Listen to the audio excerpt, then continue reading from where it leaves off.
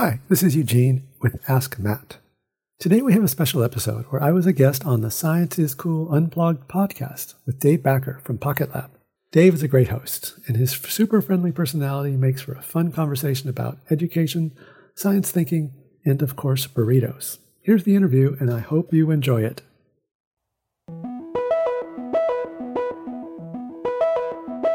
And what our research found was that empathy is a key ingredient to that deep engagement that we're seeking with students. And it's hard to get the empathy in the classroom. It's possible, but it's harder. But going outside into nature, into the forest, or even into a local park, observing nature and how it works is pretty exciting. This is Science is Cool Unplugged. I'm your host, Dave Baker, and today we're talking to Dr. Eugene Cordero from Green Ninja.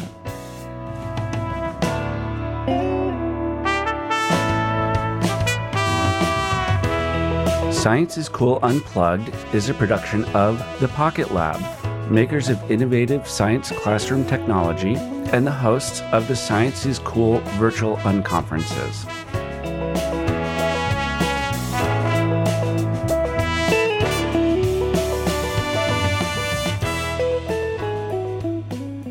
So Eugene, how you doing? I'm doing well. How about yourself, Dave? I'm doing great. So I have a question for you. So where did you come up with the name Green Ninja? Well, actually, I didn't come up with the name. So but I worked with some very creative people at San Jose State. And so one of my colleagues in the film school and some other colleagues in animation, we all got together and we wanted to tell stories about climate change and solutions to climate change in a way that would be fun for young folks. So we had this meeting and we met at a coffee shop and chatting about ideas. And I had a little bit of funding to do some work in that space. And then a couple of weeks later, I get a call from one of the guys. He goes, "What about Green Ninja?" And I said, "What are you talking about?" He goes, I wrote up a script about Green Ninja, a superhero who takes action on climate change. Have a look at it and let me know what you think. And I loved it. And that's where the idea of that superhero character came through someone from the film school, Babak Sarafan, actually. I like that. It's San Jose State. San Jose State. So I'll just tell you a little bit of the pre-story, which I'm proud of, is that at the time I was going to go to a regular production studio to help me make a film about solutions to climate change for youth. And I was inspired by Annie Leonard's Story of Stuff, which was a very popular video online about where stuff comes from. And so I was walking across campus one day, and one of my colleagues, I was telling him about this. He said, "Why are you going to go to an outside studio? San Jose State has amazing artists." And so he's the one who set up this coffee with me, someone from the film school, someone from animation. And that's where Green Ninja really was born. I love it. By the way, there's a San Jose Film Fest, right? And I imagine San Jose State has a lot of entries or somehow involved in it. Yeah, the Cinequest Film Festival. Cinequest, that's right, Cinequest. Yeah, and so some of the people that I worked with in film and animation, they often submit their films and their student films to Cinequest. We've never had a Green Ninja film at Cinequest, but we've had Green Ninja films at other film festivals. And then right now, what we do, in addition, we still make some films, but mainly we are helping teachers have their students make their own Green Ninja-inspired films. And we've had hundreds of films created, and every year we have a Green Ninja Film Festival where students, middle school primarily students, make films about environmental solutions. And we'll have to invite you, Dave, to next year's. I mean, they're really some great films that get to the finals. I would love to. And I've seen they're on your website too. So yeah, we'll put links and everything. But yeah, you should. I've checked them out. They're really good. I was just looking at some from just yesterday. I was looking at some, and I even kind of teared up. A couple of these students are really, really thoughtful, and made some really emotional and inspiring and funny and great films. And I was one of the judges this year, and we had a real hard time selecting our top films. But it's really, for our educators here, using storytelling and filmmaking in a science classroom really works, especially as a culminating experience at the end of the school year. So this is by the way, this is turning into a theme. We just launched this podcast for Science is Cool, and pretty much all the podcasts we have been talking about storytelling. And you should go listen to Meredith Halpern. I think we just released it. She's Tinkercast, and her partner, an investor and board member in her company is Guy Raz and Mindy, and they do this Wow in the World podcast. And what we're talking about is that, so Green Ninja, you're middle school. So, yeah. But K-5, the teachers are not scientists. Middle school, you might have some teachers with science backgrounds, but generally not. Right? It might be 30% with some kind of technical or science background. So you're really talking the vast majority of teachers have no science background. So what they are is science communicators. They're not scientists. And this is exactly what you're saying. These stories are a great way to capture children's interest, and the topic is science, and there you go. Yeah. I mean, we were fortunate to get a large NSF grant to study this at San Jose State. And so we had 5 years we were studying scientific storytelling in the classroom.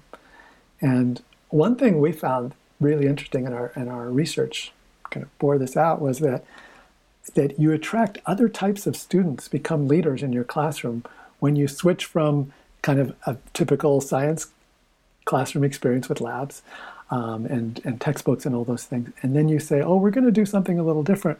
We're going to tell stories about science to whatever audience you're interested in.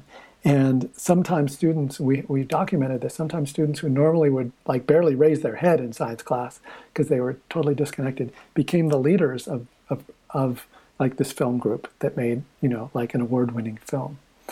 So it really is an opportunity to involve other types of students, or to reach them in very different way, because it starts to make sense to them, and now this has become relevant for them. So you're hitting on another hot button is that we tend to quickly disclude diverse students from science, especially girls. And that's another topic. But so you're bringing in students who you normally wouldn't bring in, and you're doing it in a very easy way for them to remember. I bet they remember these kinds of lessons better.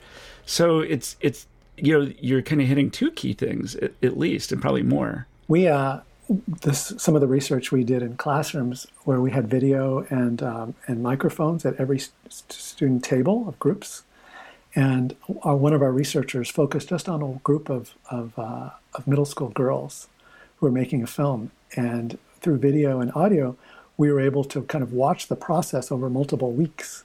It was really interesting how different the girls, they were very collaborative, and they wanted their stories to have pieces of every other student's story. And it was quite different how their stories evolved compared to there were tables of just boys. I mean, and there was mixed as well. But just like you said, one of the things we found was that this was, and other research as well, is it's a great way to engage a much wider community in the science classroom.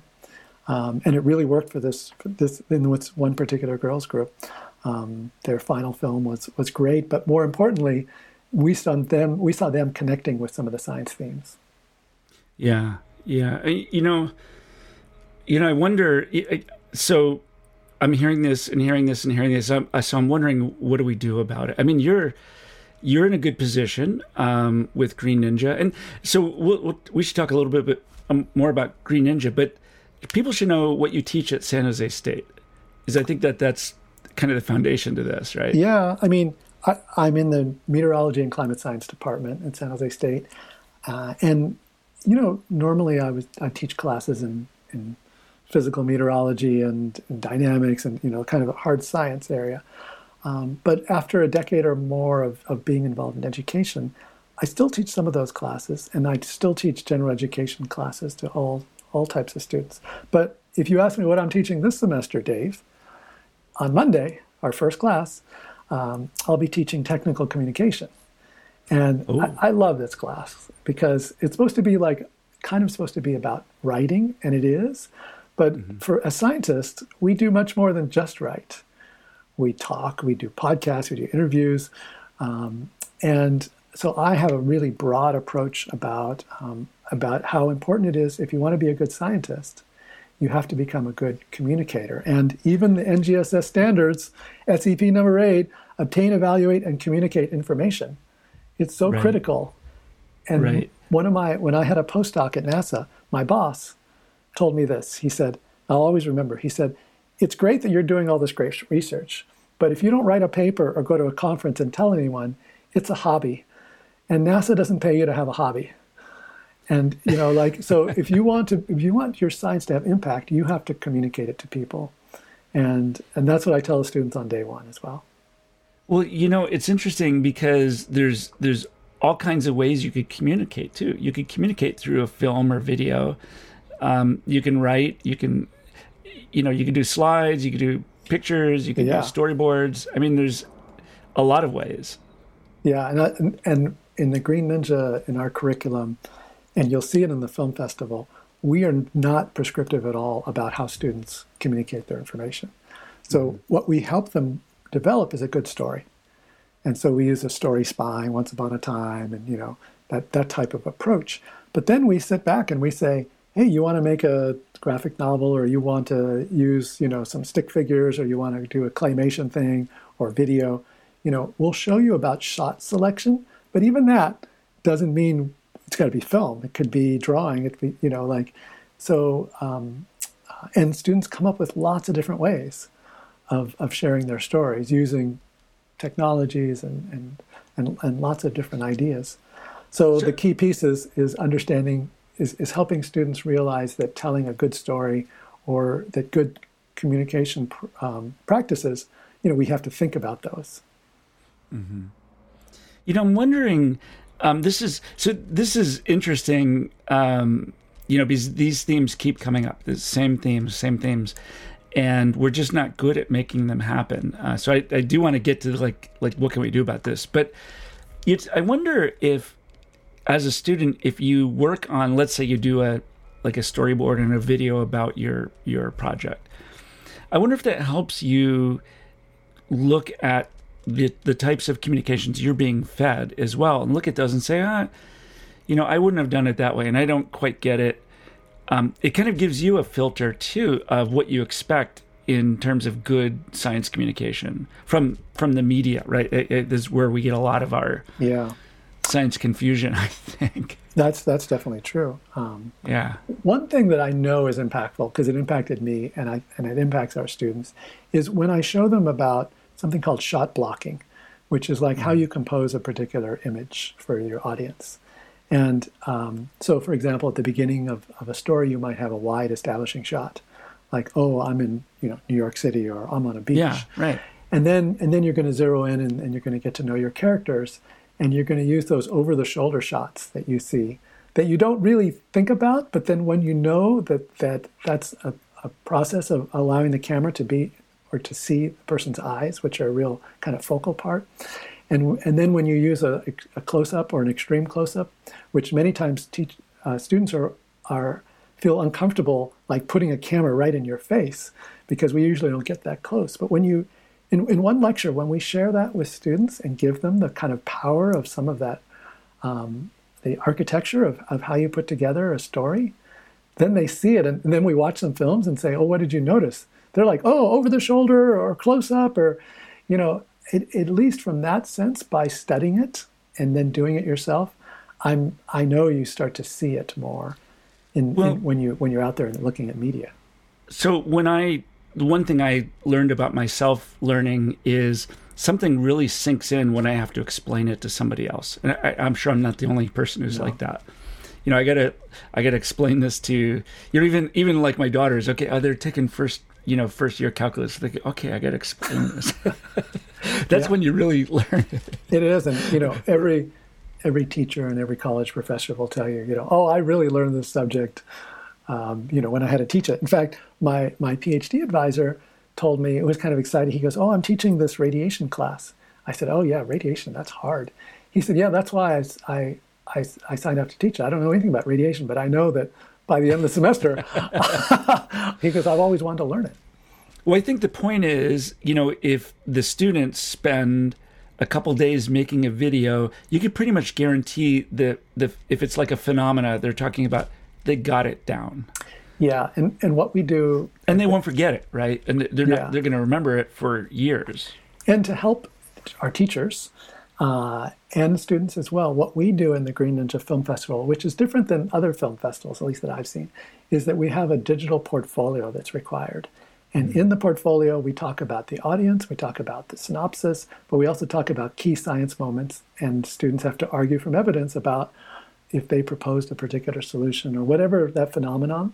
They have to show not necessarily the audience, because the audience doesn't see this, but the judges and the teacher. They have to demonstrate that they understand, the science. And I like to tell students, that real filmmakers, real directors, if they're going to film something about, Morocco, they actually go on site and often will live there for a month or two so that they can tell an authentic story. And so we want our students telling authentic science stories, so they have to demonstrate to us that they understand the science, so that they are true to their audience. And I think when we share that with students, they kind of get it. Like, they take some responsibility. Like I'm responsible for telling this story, so I'm going to do some of that work and make sure I'm true with the science. So I have a question on that, and just for some context. So the way I describe to Green Ninja to people who I talk to is that it's middle school, NGSS aligned curriculum through the lens of climate. Is that a fair? I think that's. I would say it's through the lens of environmental solutions. So environmental solutions. Yeah, and I mean climate being the main one, but we talk about water, we talk about soil health, we talk about biodiversity, because to kind of narrow it just to climate might, because we're doing all sciences and it's for the full 3 grades. Our goal is to help students feel like, they have some agency around solving local environmental problems. Oh, okay, that's fair. I will amend that. I like to say climate makes people's blood pressure go up a little bit. I mean, you want to keep people awake, so that's a good thing. Well, so I think I guess my question about that is, I would imagine kids around middle school are really starting to care about this, and so it gives them something, kind of a framework or a theme or something that they can get excited about. That, okay, I know why I'm studying this now. This is the world I live in, right? And you can't miss the extreme temperatures. You can't miss it, right? So it gives the kids something that, okay, I feel like I'm getting some agency here, maybe.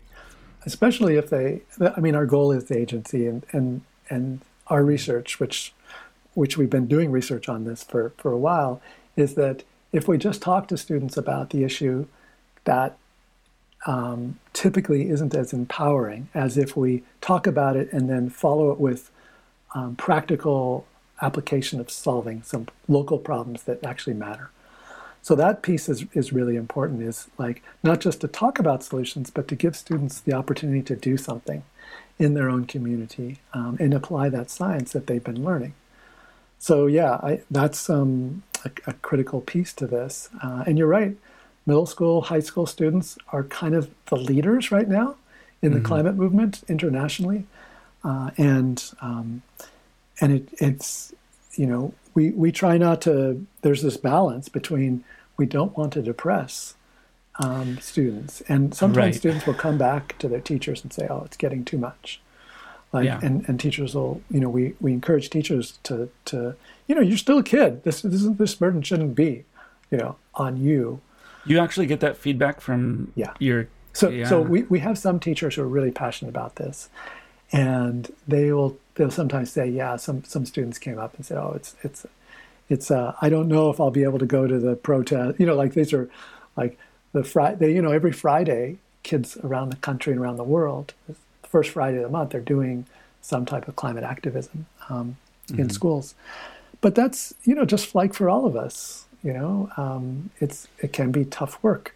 So we really focus on the hyper-local, like, oh, is there something you can do to improve the air quality in your community or the water in your community? And let's not worry too much about the state of the ocean at this moment. And let's see if we can do something in our school grounds or in our home or in our classroom.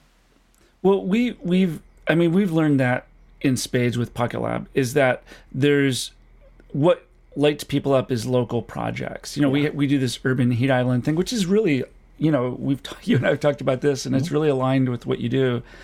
And what's great about it is that you're going to go measure your school and your local, your local, could be around your home, could be around your neighborhood, could be around your school. And it gives you more meaning, right? It totally does. And, I'll just tell you, Dave, I'm like, someone was saying, oh, you got to write your new bio for the San Jose State. And so I used to be like, climate modeling, blah, blah, blah.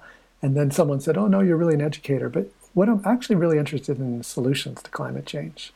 And so I pay attention. I read a lot of stuff on that. And what I've been reading recently is about how do we keep the area around us cooler? And one of these bike planners was telling me, oh, we're building these bike lanes where the piece that protects the bike from the car is like a bunch of trees, because we're trying to reduce the temperature on the ground near the asphalt where the people are walking. And so what a great application of this urban heat island stuff that you guys are doing with Pocket Labs is like, let's do that at school sites. Like one of our customers wants to change what the school sites look like. They want to plant more trees because they have, the high cooling bills in the summer. And they said every year it's just like it's getting worse and it's uncomfortable. We had a teacher, people listening to this podcast will hear this like 3 times now. We had a teacher in Georgia whose students went out and they just built a sports stadium that was sunken, and it had AstroTurf, and it was the hottest thing on the campus, on the school campus. Right. It was just a bad design. Yeah. And the kids figured that out, right? Yeah. So that's, I think when kids get involved in that, that's exciting. Like, especially if in a couple of years they start to see trees planted in the areas where they had measured before, and then they go measure the temperature difference. And my colleague Matt Delasio, he sent me some data from Cal State Northridge. He said, here's the temperature, like sitting out on the pavement, it's like 112 degrees, and then there's a little redwood grove like 30 yards away, and he goes, this is where we had class, and it was like 82. And, he was like, that's why we like having this little redwood grove here. Yeah. And it smelled better. And it was shady. Well, so I think for the teachers who are struggling with the depression of, the climate data that we're seeing, there are solutions. Focus on the solutions. These kids are in middle school now are going to have to be the engineers who engineer our way out of this. Definitely. I'll say that I'm super happy about the climate bill, Dave.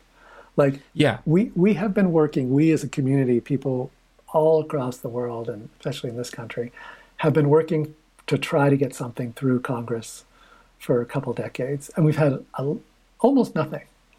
And it's not just Democrats, but Democrats and Republicans. There have been a few bipartisan efforts that have failed. And this was just like a great telenovela, Dave.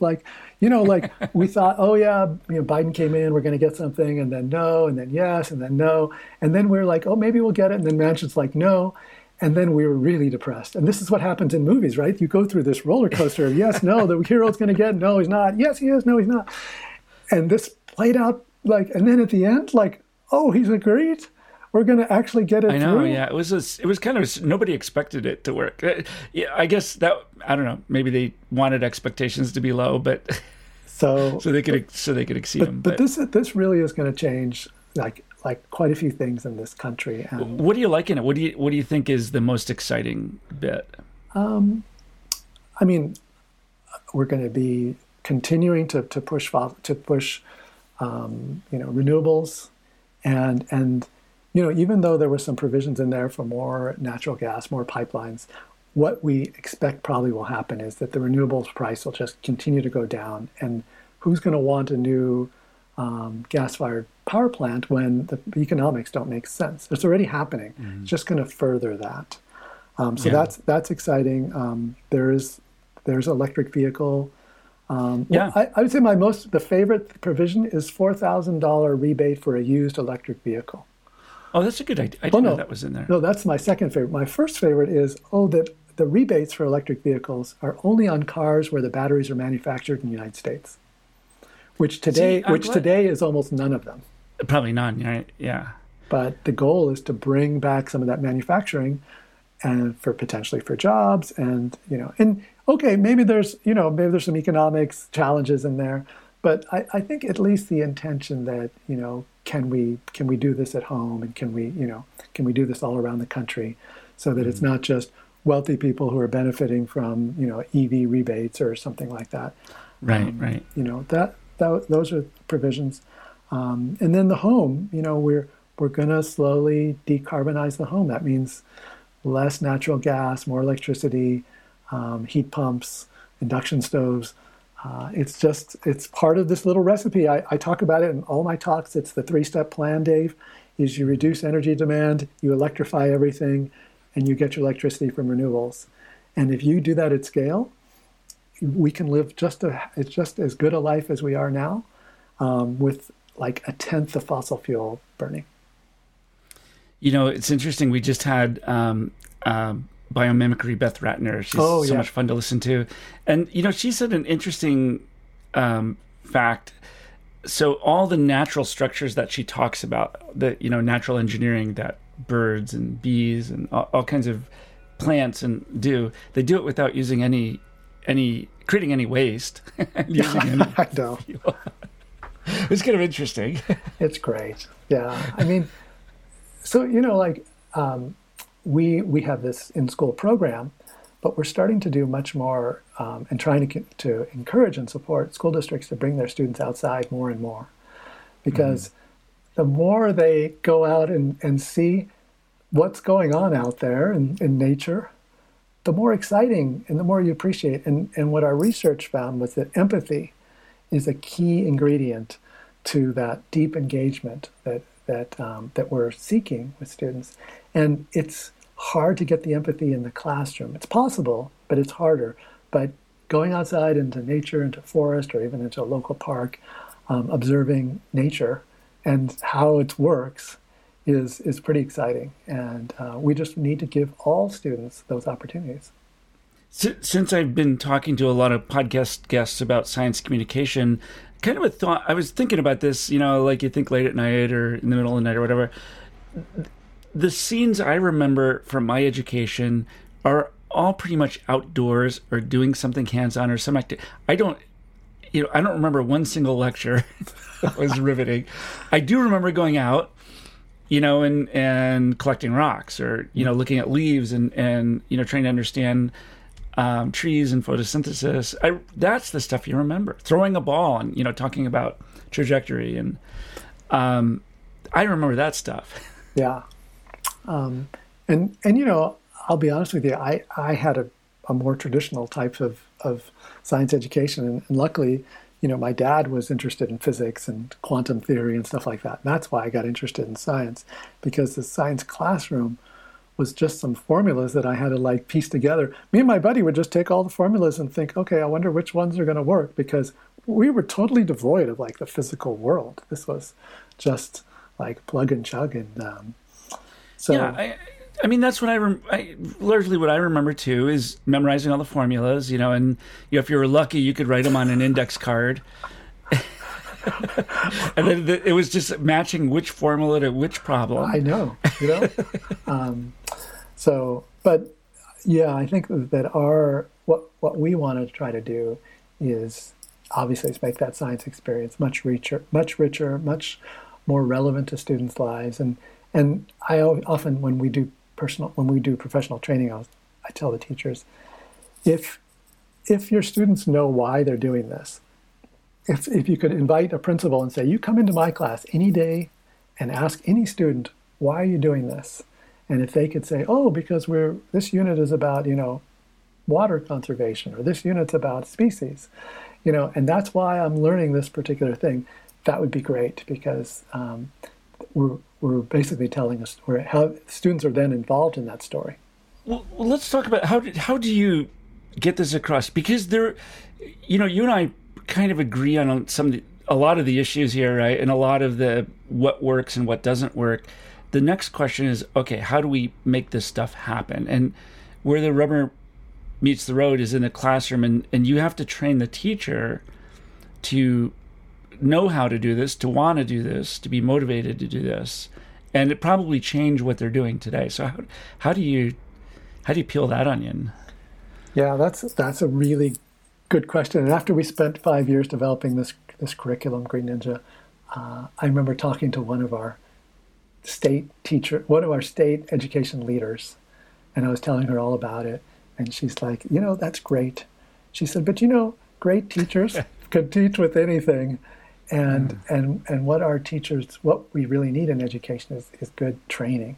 And so she said, you can spend your next 5 or 10 years thinking about how to train, how to engage with teachers. And so we have been spending a lot of time thinking about that. One step is that good helping teachers see themselves as not necessarily the knowledge font of the classroom, but as a participant, as a chief explorer, as we call them.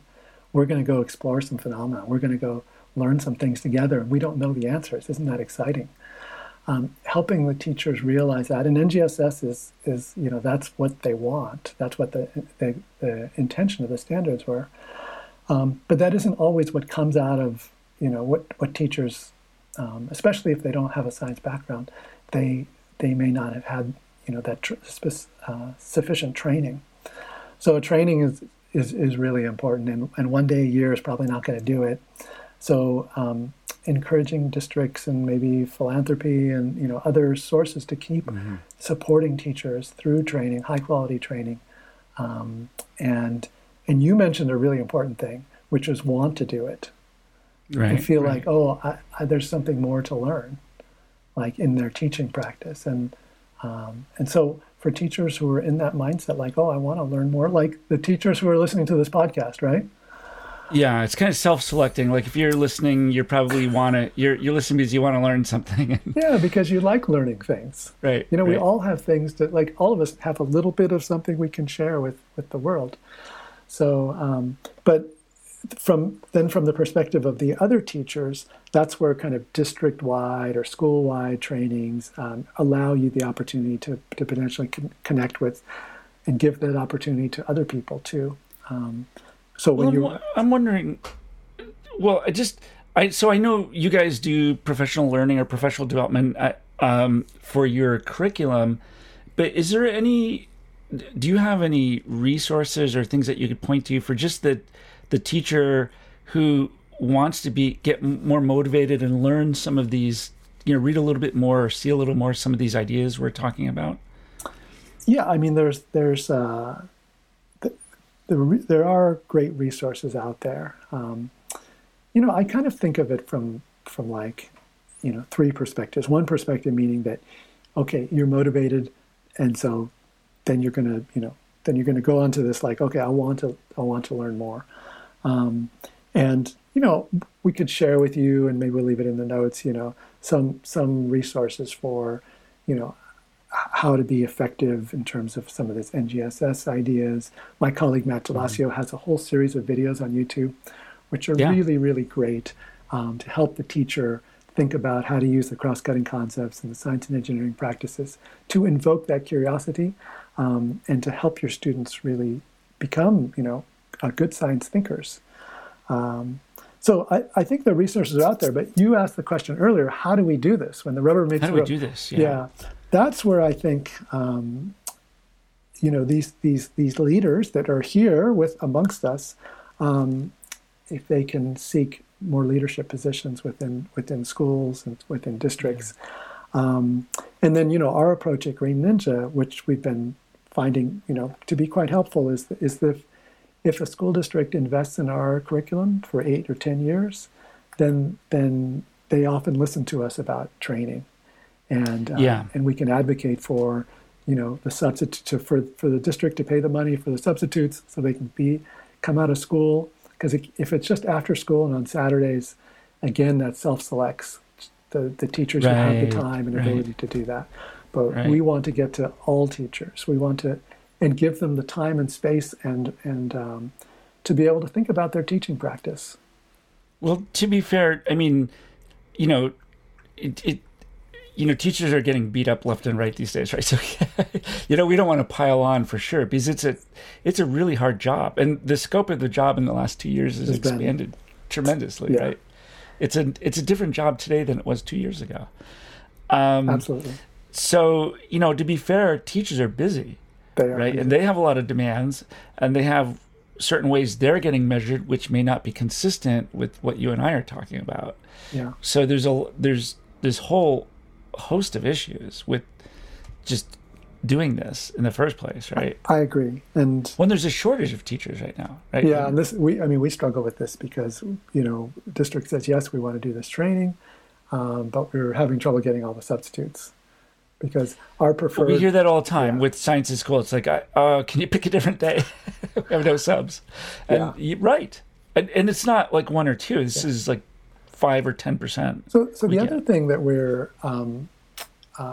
actually piloting a new climate education training in the corporate space. But so, for example, what does that mean in the corporate? So imagine you work for Starbucks or something like that, and Starbucks has some sustainability goals. Wouldn't it be great if your employees knew more about sustainability and applied it not only to their own life, but to their working, to what's going on in the workplace? So we're developing a training program that takes employees, knowledge workers, through that experience, very similar to what we did in our research. Because what our research found is that we can help, some educational experiences can help people care more and feel more empowered, and that provides that additional motivation. But the reason I'm mentioning that is that it's going to be a mixture of in-person and remote. Mm-hmm. And so, another way to go back into K-12 is to again have some hybrid professional training systems that provide some kind of certificate or some kind of reward or some kind of incentive for completion over time, but have the flexibility. There are teachers who are like, gosh, it's a lot of work to put together the materials for the substitute. Maybe I'd rather I'll just teach it. But to give them the opportunity to still be involved, if you could use some hybrid instructional methods, and if you could make it more flexible so it doesn't have to be just at this time, you can complete this, kind of like Udemy or some of these other systems. That could provide an alternate method for teachers to continue to develop their practice, but in their own time and space, but still be rewarded financially or through some other method. Right. And so I think we need to do that because, like you said, the last couple of years have been really, really tough on teachers, and we have to do everything we can to support them in making the learning experience more flexible and adaptable to their schedules, and what's going on with them is important. So for sure, for people listening, we'll get all these links. We create a landing page for every podcast. We put as many links that we can that we've talked about, and so people will be able to research that info. I like the corporate training. While you're describing that, I'm almost thinking, who needs it? The district administration needs that. Yeah, and I agree, and not just the science teacher, the overall district administration. Some very well respected training groups have training for teachers and training for administrators, and I think that's a great idea. That's we all need to learn. We all have something to learn, and at San Jose State where I have to every few weeks, I get a nice email from the university that says, "Oh, you've been signed up for this training class. You have 11 days to finish that. Otherwise, we won't send you a check," or something like that. And, even though I'm initially grumpy about it, some of the training we've got is excellent. Yeah, it's those things. It's hard to start, but when you're done, you're glad you did it. Yeah, exactly. So, I think that's how we can, help other folks have the time and space to do those kind of trainings. One of the things I did want to talk about is, why it may sound like it's obvious why this is important, but you actually wrote a paper on this that I've shared with, I must have shared with 1,000 people by now. But the point of the paper was that you did a longitudinal study of students who had exposure to general climate science or environmental science, and those who didn't. And the ones who did, what happened? Well, I'll tell you the not the longer story, but if students who take a climate change class, and if it's a generic climate change class, this is what we first discovered, and then you survey them at the end and you compare to other students, okay, there's some things that are a little different, but if it's about motivation about solving climate issues, wasn't that different? And that shocked me because I've been teaching that way for many years.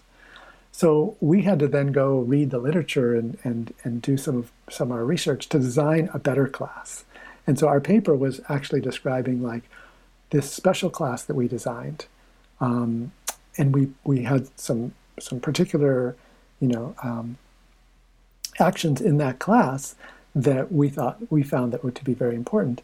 And if you design, let's say, a high quality climate change education course, not like the course I was teaching 20 years ago, that even many years later, their carbon footprint of those adults is about 3 tons of carbon, or 20% less than the average person, the average Californian. See, that's fascinating. So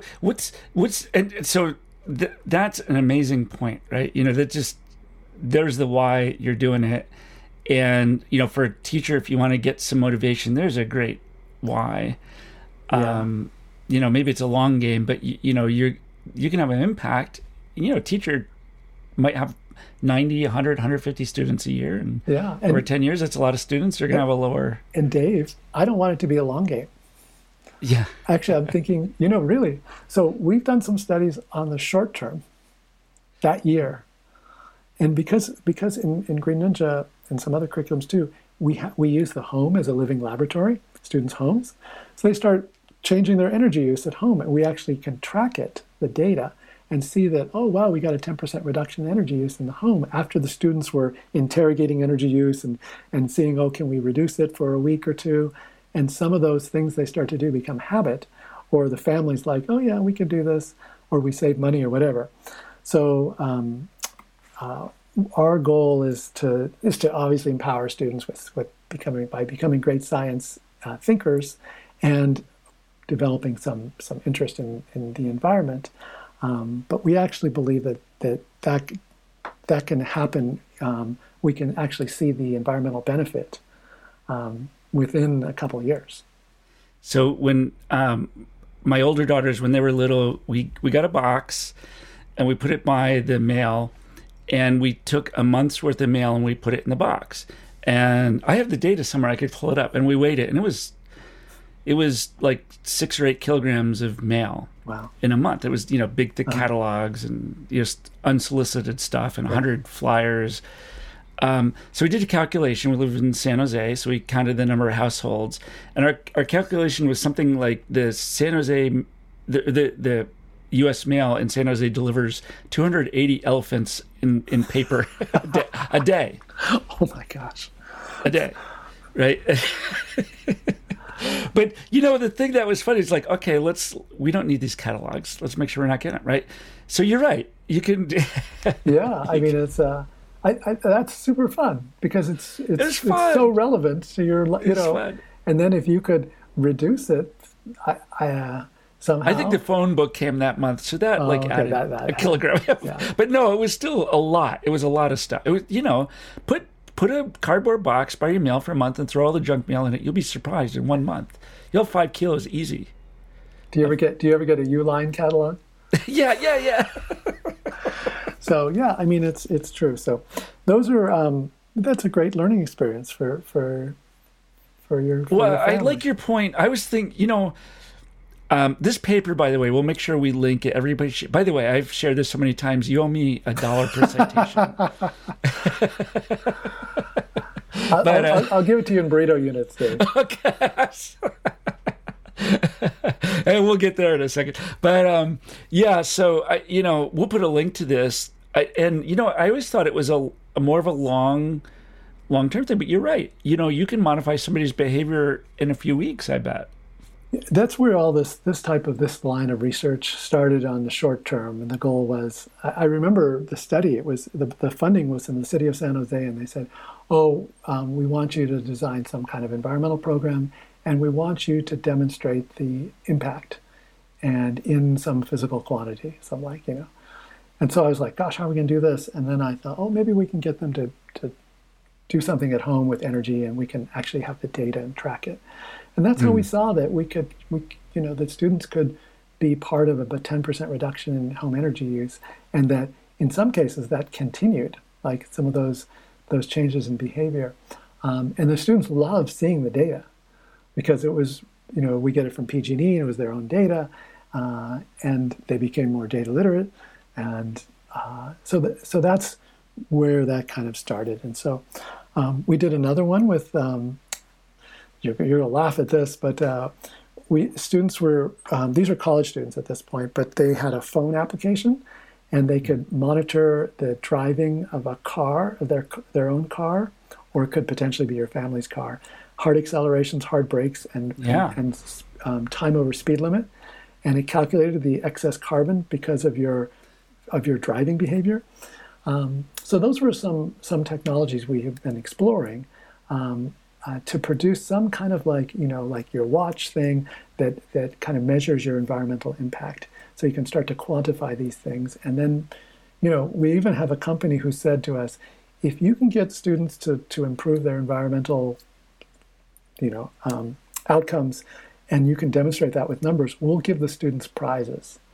We'll donate stuff to their school or whatever, kind of like there's some energy things that do that. So, that's really interesting kind of, explorations and some research that's going on. I love the excess energy. It's funny. I just had this debate with my eldest daughter. She's probably an older millennial. She DoorDashes everything and, Amazon everything and, Uber Eats and, I said, do you realize how many cars you've just dispatched? How many vehicles you've just dispatched in, around your home? Yeah. It's right. She should, I don't know. I was teasing her. She was teasing me about stuff that I do that's wasteful too. So it goes both ways. But, it's a good discussion. It's like, totally good discussion. That's, we're going for a state adoption in Texas. And someone said, they're not going to be so friendly to an organization that talks about climate. But the real discussion is like, well, what do we do to solve some of these challenges we have about air pollution, water pollution? And there's all these trade-offs that you're just mentioning. And even one of my colleagues just yesterday was saying, for our training, we like to bring coffee, but sometimes teachers don't drink it all. Should we use a Keurig or an espresso? But then we have the waste. And, there's these, and what we want to do is create great science or good science thinkers so we can, assess and think about it from different perspectives. So my thing I've been thinking about recently is that there's a little grocery store downtown in Mountain View where I live. And he was telling me, I'm not online. I don't have, these grocery delivery things, I'm not part of that. And he's losing business. And so if you wanted to appeal to your daughter, there's another element to sustainability. We think about environment, we think about people, and we think about profit. And so is DoorDash a good thing for the worker? Is it like there's some good things and there's some bad? And so helping students think about some of our actions from multiple perspectives. It makes it more complicated. You're going to buy a fair trade coffee or not, those things. Yeah. But that's ultimately our role in education is to help people think about these complex things. Well, so they can make the best decisions. Every student is not going to take science in a career in college, right? For sure. Right. And it's a small percentage, maybe 10 or 15%, I think, right? In that range. But you want them all to be able to think critically about some of these fairly simple things. I think is why we've been so successful with the urban heat project. Is it's pretty simple, and in your mind everybody kind of understands your example. I want to sit under the trees, I don't want to sit on the asphalt. Right. But now you can measure it and you can put some numbers on it, and you can share that data and so on. So it is, even if you're not going to be a science major, you'll understand that, and it's fairly straightforward. Well, I have we have to get to, this is coming. So, okay. So how much energy is in a burrito, and how does that compare to driving a car? Like, is there a number of burritos per mile for a gas car versus an electric car? Yeah. What's your latest? Stuff like so that. By the way, people don't know you're known as Dr. Burrito because you love burritos and you're the go-to guy for what's the best burrito in San Jose? Yeah. And there was I was not prepared for that question, Dave, with the actual numbers, but I have created different graphs of looking at, the carbon footprint of a burrito versus driving, and there you go. How far can you go here's one. How far can you go on a burrito's worth of energy on a bicycle versus a car? Do you have those numbers? Yeah, I could kind of give you the ballpark. The order of magnitude, I'm curious. Yeah, so, a burrito is 800 calories, let's say. And so you can go, let's say, 30 miles on a bicycle, on 800 calories. Yeah, sounds right. And in a car, you maybe go like a tenth of a mile or something like that, like those joules of energy. And that's interesting. And that is showing you the difference in terms of efficiency of moving around. It means that moving around on a bicycle is really efficient compared to... That's a vast difference. It's no small difference. Yeah, compared to moving a 4,000-pound vehicle around. Yeah. With an internal combustion engine. Yeah. Which isn't very efficient. Now, electric vehicle is going to be much more efficient. Mm-hmm. But from a climate standpoint, the thing I like to talk about is, well, what's your carbon footprint per mile driving a car versus riding a bicycle? And my students will say, riding a bicycle, your carbon footprint's zero. You're not emitting anything. And I remind them, but your food required energy to make and it's got a carbon footprint. Mm-hmm. And so then the story becomes, what are you eating in your burrito? Yeah. So here's the end of that story is if you eat a vegetarian burrito and you ride your bike, your carbon footprint's really low. But if you ate a beef burrito and you ride your bike, that it's similar to an electric vehicle. Oh, geez. Is that much more? I've heard it's like 10x, the carbon footprint of calories of meat versus vegetables. Yeah. It could even be more than 10. Yeah. So beef and lamb are pretty high. And that's mainly because of the methane and the deforestation associated with growing those foods. It's a little complicated, I'll just say, Dave, because there's different scenarios and all this stuff, but it's super fascinating. I love thinking about that. And at the upcoming CASE conference, we might have a little get-together. I think I mentioned to you that we might invite some people to come build their own burrito or taco. Yeah. And we're going to have the little carbon footprint numbers next to all the different ingredients just to help share that. But even that, it's... if you're on one farm versus the other, one country versus the other, it could be quite different. I guess, so the carbon footprint of a burrito, but then you can think of nobody just has the ingredients at home to make a burrito. Maybe you do. I do. So most people don't. Yeah. What a lot of people do is they'll DoorDash it. Right? Yeah. So what's the carbon footprint of a DoorDash burrito where somebody's got to drive 20 minutes to go get it, 20 minutes to your house at least? Yeah, so it's pretty high. Every mile of driving, let's just say, is a pound of carbon emissions. That's a kind of ballpark number. So if someone has to drive 20 miles back and forth, that's 20 more pounds. The typical carbon footprint of a burrito is on the order of 5 pounds, or less. So most of the carbon footprint is someone driving around. Yeah. Now, DoorDash, maybe they join trips or something, or I don't know. But I agree. It's, so my suggestion would be go to the Mexican market, buy the big flour tortillas so you can make your own, bring your great ingredients. And then even if you're using, some meat products, it's much less than doing the DoorDash from the Chipotle. Yeah. Yeah. What? It's really interesting. I love the carbon footprint of a burrito. This is a really good talking about. It's like the weight. It's the weight of the elephant. Yeah, the amount of mail that weighs one elephant. Yeah. So I do end up talking about burritos with students, and sharing some of those numbers, and I think it's fun. And I do like burritos. My wife would say he likes them a lot. I love burritos. Who doesn't love burritos? Well, best burrito place. Let's end with that. These days. Okay. Top 3. Yeah. No, I could just give you the number 1. So I am a La Victoria guy. Yeah. So there was a great article in the Mercury News and the San Francisco Chronicle in the last 6 months.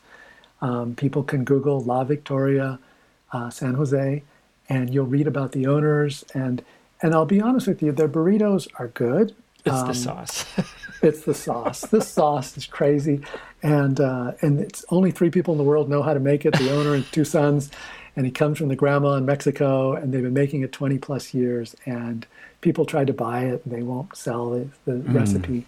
And it's vegan. And they seem to know what that means, because we've pressed them on that. Are you really mean, like there's no chorizo grease in there? Because it sure looks like there is. But it's a great story, and the sauce is great. And so for folks who get the chance to come to San Jose or the South Bay, go to a La Victoria, order, if you're gonna listen to Dr. Burrito, order the breakfast burrito. Potato and eggs, rice and beans. It's no salsa. They don't put any salsa on the burrito. You don't want them to. Don't let them put a pico de gallo in there. It'll mess up the whole thing. And then you get the orange sauce. And the green sauce. You deliver how much salsa you want every single bite, and you're happy. Yeah, you are very, very happy. They should just sell salsa. They do. Well, you can buy a bottle for $6. Yeah, you could buy a bottle there, but there should be like some kind of, I don't know. Apparently, in the article in the Mercury News, there's someone came from Washington, asked all their friends, and bought like 60 bottles or something and took them back with them. So. Yeah, that's fun. Anyhow, it's a nice place. I've been going there since I started at San Jose State, so for over 20 years. Yeah. And the burritos have been consistently wonderful. In fact, Dave, you got me thinking about it right now. I'm getting hungry. Yeah, me too. Well, we're due for a burrito. Well, I think we are. Definitely. Let's go for a burrito. Okay, that'll be fun. So, Eugene, where do you want people to find you? Green Ninja, of course, right? Yeah, greenninja.org, and if someone wants to check out like our curriculum, we have guest access, and we're not like McGraw-Hill, or we're not a super big company. We're medium size, but we love talking to teachers and folks who So we are very kind of like customer oriented, and people have questions, they want to talk about things. We have a great product that teachers are really enjoying. Well, I will say everything we've from teachers, they love your content. Even we hear from everybody, it's like, oh, Green Ninja is really, really good stuff. So it is really good. We're very familiar with that Pocket Lab. It is very, very good.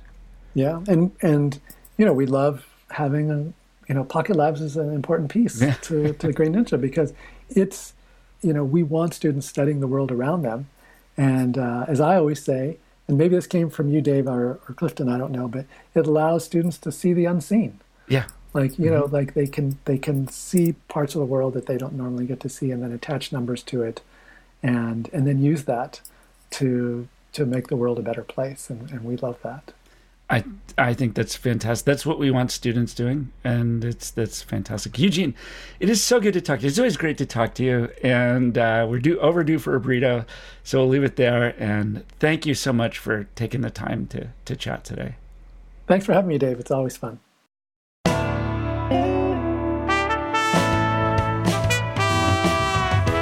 Science is Cool Unplugged is a production of the Pocket Lab, makers of innovative science classroom technology, and the sponsors of Science is Cool virtual unconferences. These are free virtual events that help science educators around the world with free resources, inspiration, and a cool science community. Join the fun at thepocketlab.com/SCIC. And you don't have to take my word for it. Here's Neil deGrasse Tyson. The Pocket Lab. These are people who have deep interest and access to the world's science teachers, and they conducted a seminar, a virtual seminar over Zoom where 11,000 teachers showed up. 11,000. Well, you too could be one of the thousands of teachers from around the world who join us for the free Science is Cool virtual unconferences. Just go to thepocketlab.com/SCIC to check out the schedule, and we'll see you there.